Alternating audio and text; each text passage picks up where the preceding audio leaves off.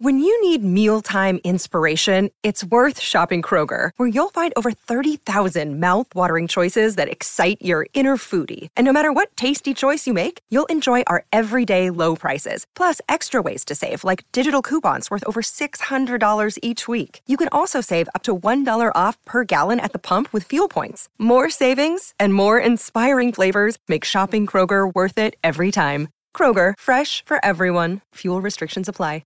630 CHED Inside Sports with Reed Wilkins. Weekdays at 6 on 630 CHED.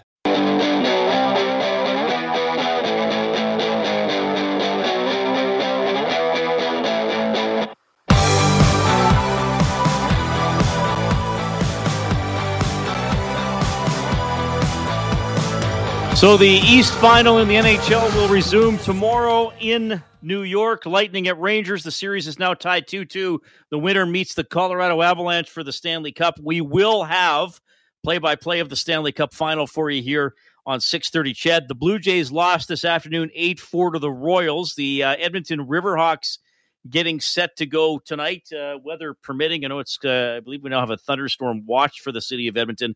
They're playing the Portland Pickles, who won the game last night. Then the Riverhawks off tomorrow, and then the Port Angeles Lefties, some great names in this league, are going to be here Friday through Sunday. But Riverhawks tonight at 7. The Edmonton Stingers are home tonight. Canadian Elite Basketball League, they're taking on the Montreal Alliance. That game coming up at 7. And the NBA Finals, Warriors and Celtics.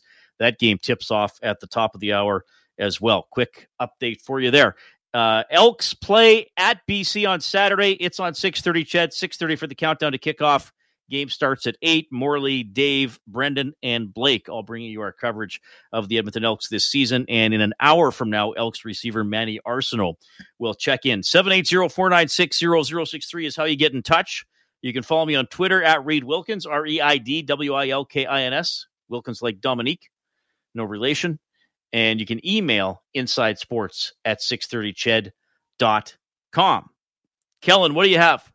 Yeah, a couple of responses to your question from earlier on hitting coaches. Yes. It looks like to be a theme in minor hockey, Reed. So Larry texts in and says, "Hi, Reed. We had a hitting coach in Bantams to teach the kids how to hit in minor hockey."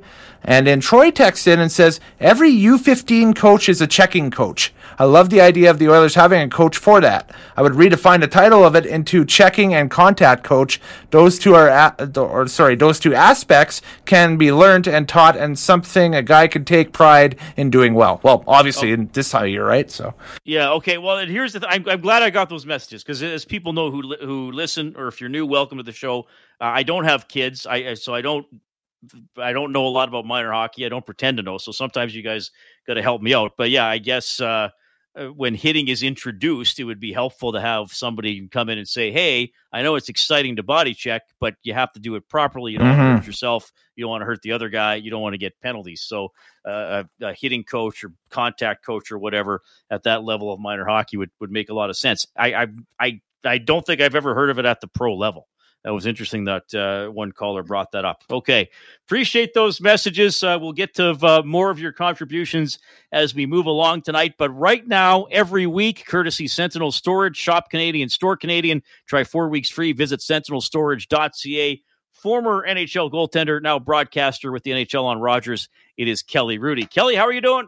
I'm doing really well, Reed. And yourself? I am doing very well. It is. I would have loved to have been hosting a face-off show and intermissions and an overtime open line for Game 5, but unfortunately, the Oilers didn't take it quite that far. So we will discuss what happened with their season. I want to kind of start there.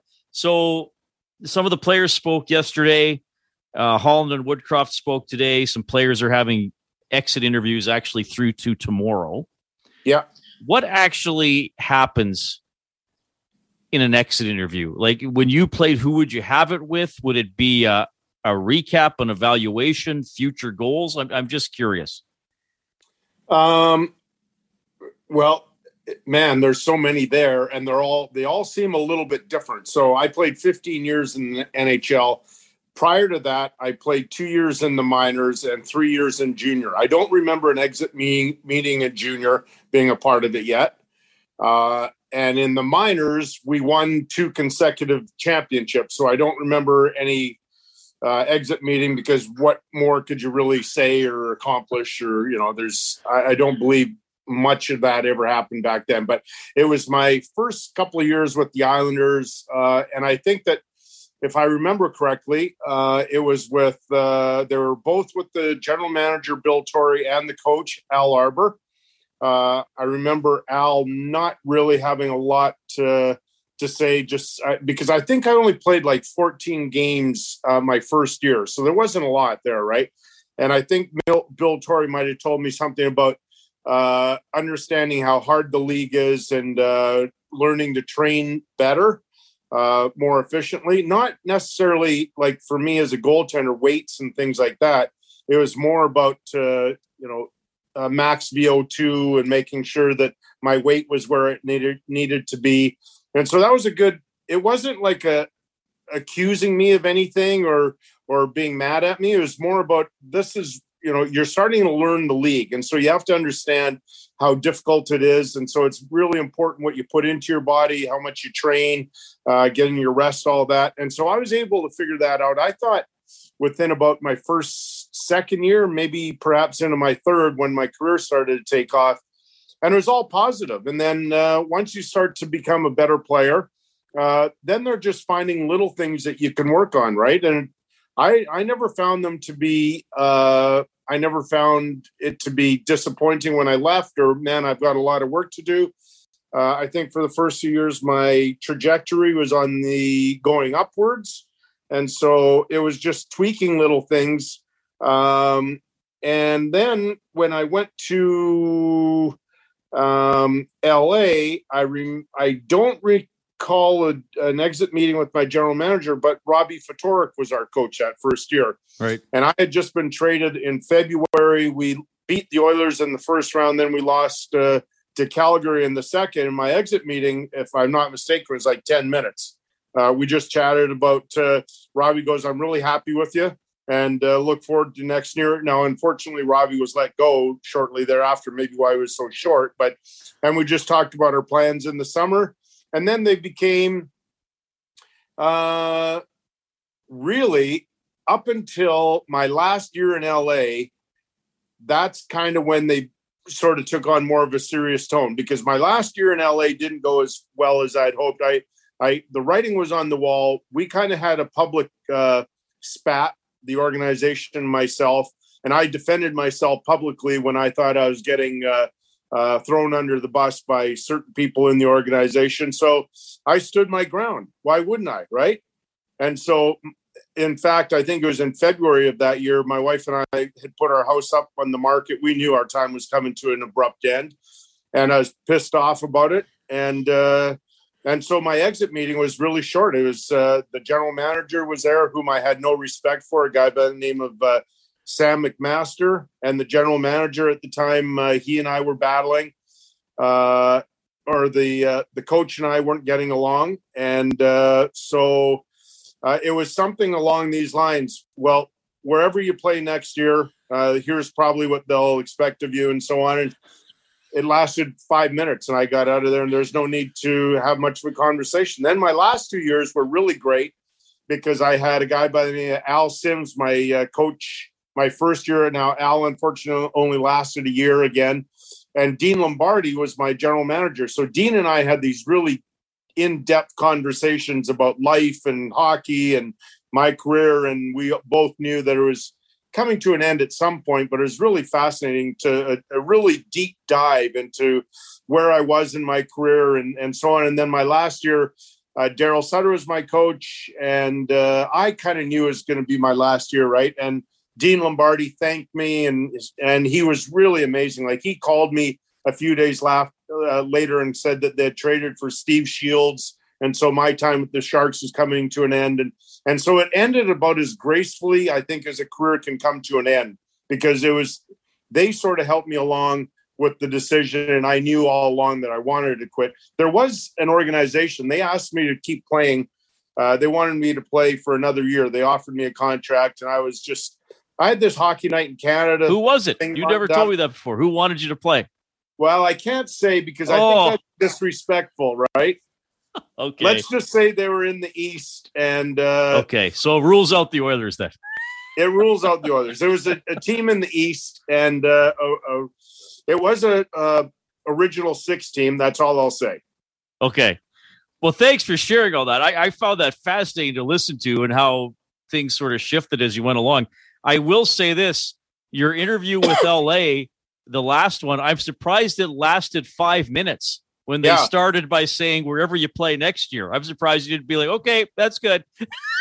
Well, maybe the more surprising thing, maybe from an organizational standpoint, that I even showed up, right? Like, I think that was pretty kind to me to show up when there's no respect between any of us. They probably hated me as much as I was mad at them. So, the fact that I even got in my car and wasted gas for a 20-minute drive to go have that exit meeting, I think says a lot about my character. Because I'm sure a lot of guys wouldn't even bother showing up. Why would they? Yeah, if you were leaving the team, that's a fair point. Okay, well, thanks for sharing that. I find that fascinating. I love those behind the scenes details. I'm sure the Oilers exit interviews that are ongoing are generally positive. And Ken Holland came out today and said we're not good enough to win the Stanley Cup right now, but we got to make some tweaks. I just look. Of course, Rob and I after games and on the shows and stuff, we've talked from an Oilers angle a lot. But I also think you have to give Colorado credit. Yeah. And now having seen the series and some of the guys they have that can tilt the ice in their favor, and I'm going to start with Makar because I said it leading into the series. The Oilers don't have a comparable player, and nothing against the other players on the Avs, but I thought especially Makar shifted this series for the Avalanche. Okay, so there is not an organization that has a player like Makar. And so this is not an exaggeration, Reed. I shared this with Ron, Kevin, and Elliot on the air post-game after Game 4. And an ex-NHL defenseman, a pretty good one over his long career, sent me a text saying that Makar is the best defenseman since Bobby Orr. And, they're different players, but that impactful. And then when I shared that on air, I had some other NHL defensemen that I had played with texting me going, that is entirely accurate. And when you hear that, like a guy, and I don't mind sharing this name, but Doug Bodger, he had a long, long career. I think Doug played close to 20 years. He was a former first rounder, maybe first overall or super high, amazing career. And when I said that, he sent me a text quickly going, that is true. That's how special Makar is. Plays unlike anybody else. Now, Adam Fox is pretty darn good, and we're seeing that in these playoffs as well, but completely different players. But when you talk about Makar, we're so lucky, Reed. We as the hockey community get to watch this guy, and we're going to get to watch him for the next 15 years. And he's only going to get better because he's only 23 years old. I don't know what the next level is. Probably it'll be like what we experienced with McDavid this year in the playoffs when he went through that stretch of about 7-8 games where we had never 3 points a game pretty much. Yeah, we had never seen anything like that in the hockey world before, and the way that he plays. And so we as fans, the game's an amazing place, and we're just lucky to be a part of it. So from an Oilers perspective, was there, and look, I know they got swept, but 3 of the 4 games were close. Yeah.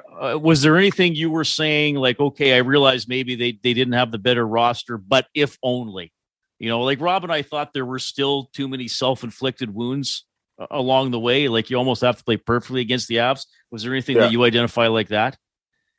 Well, I'm on record. I've praised Mike Smith a lot during the playoffs and even at times during this round, but he gave up untimely goals. And then the play, even though when he moved the puck up the boards and Landeskog ended up scoring, I think it was the goal to make it 4-3 in the deciding game. And Smith was mad because when he threw it up the boards, it hit the official, but the official's there. I mean, Mike Smith hit him. So there were things like that they shot themselves in the foot. So that would be the one area where I would go, Mike Smith was phenomenal, played great at times, but to get to that next level, I think they're going to need an upgrade.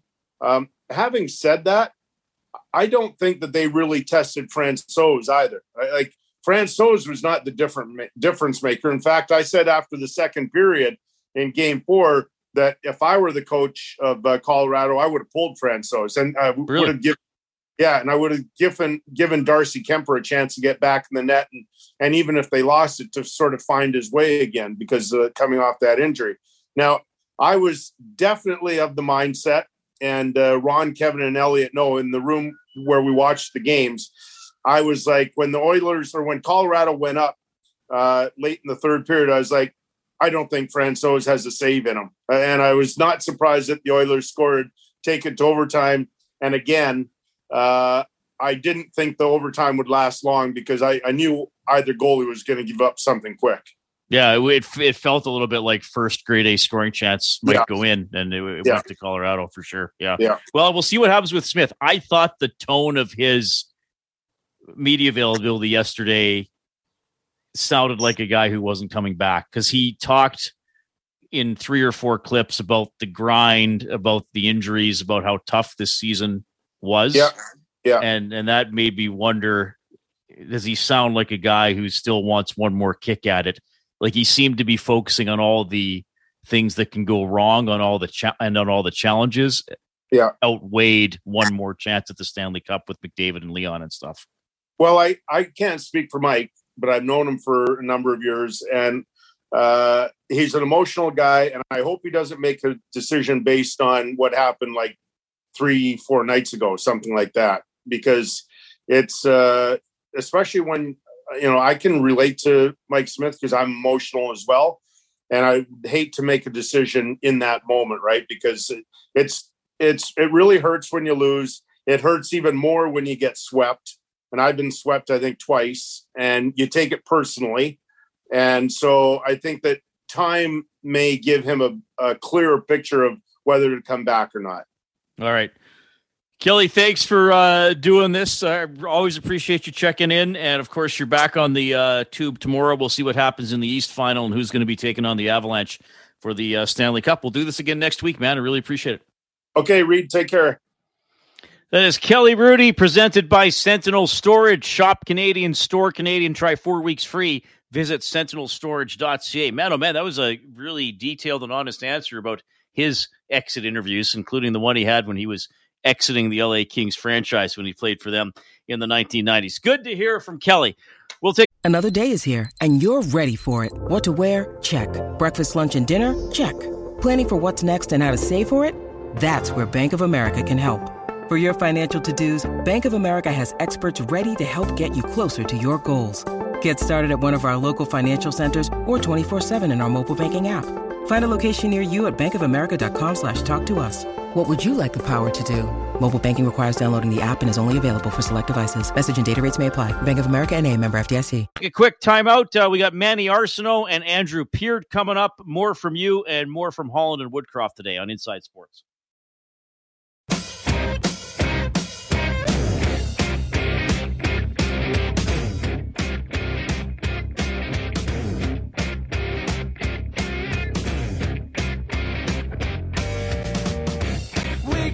Just talking about Jesse Puljujarvi earlier. Here's what GM Ken Holland had to say about the Bison King. Well, he had a great start. I think he had 6 goals in his first 10 games. I met with him. I met with Jesse yesterday, and I know Jesse's disappointed with, he had a great start. He had a great, I think the first 13, 14, 15 games of the year was almost a point a game. And then, like you said, the second half of the year, it was a real struggle. So,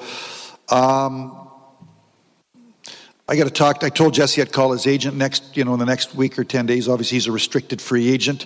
I want to talk to the coaches, to talk to Woody, and then make some decisions. But certainly, he played really good the first quarter of the season, and then he kind of come off it, and it was a struggle for him. I think the last half, and I think he lost his confidence. Then when he lost his confidence, he obviously was in the top 6, and he worked his way down to the bottom 6. And, but he's, 24 years old? I mean, he's not really young, but he's relatively young. So I got to sort out Jesse. Is he part of the solution? that's what I got to sort out. And I talked to him yesterday. I don't want to divulge what we talked about, but I talked to him for a good half an hour yesterday, and I told him I would talk to his agent. All right, so you're going to talk to Puljujarvi's agent. Is he part of the solution? Ken Holland says that's what I got to figure out. And an inconsistent season, and I get it. He's a debated player. I know some people think some people are too hard on him. Other people think people give him too much of a free pass. Okay, debate it all you want. I would think there's probably some agreement. He was inconsistent. Maybe doesn't play as well if he loses some confidence or is off his game. And where does he fit in? I mean, that one caller earlier said he's got to be a top 6 player. Did he always play like a top 6 player? I don't think he did. So that's a big decision coming up here for Ken Holland. And I'll hand it to Ken Holland. I mean, he could have been done with this player a couple of years ago. He gave him a chance to come back. Thought he had a pretty good season last year in the bubble, and probably the first half of this season better than the second half. So that's one of the bigger question marks for the Edmonton Oilers. 630 CHED Inside Sports with Reed Wilkins. Weekdays at 6 on 630 CHED. Canada may be known for its landscapes and friendly people, but beneath the surface lies a darker side of crime, history, and the paranormal. Since 2017, the award-winning Dark Poutine podcast has explored the shadowy corners of the Great White North and beyond, delivering chilling tales from a uniquely Canadian perspective. Hosted by Mike Brown and Matthew Stockton with over 300 episodes and fresh releases every Monday, Dark Poutine is your weekly ticket to the creepier side of Canada. Listen to Dark Poutine on Apple, Spotify, Amazon Music, or wherever you get your podcasts.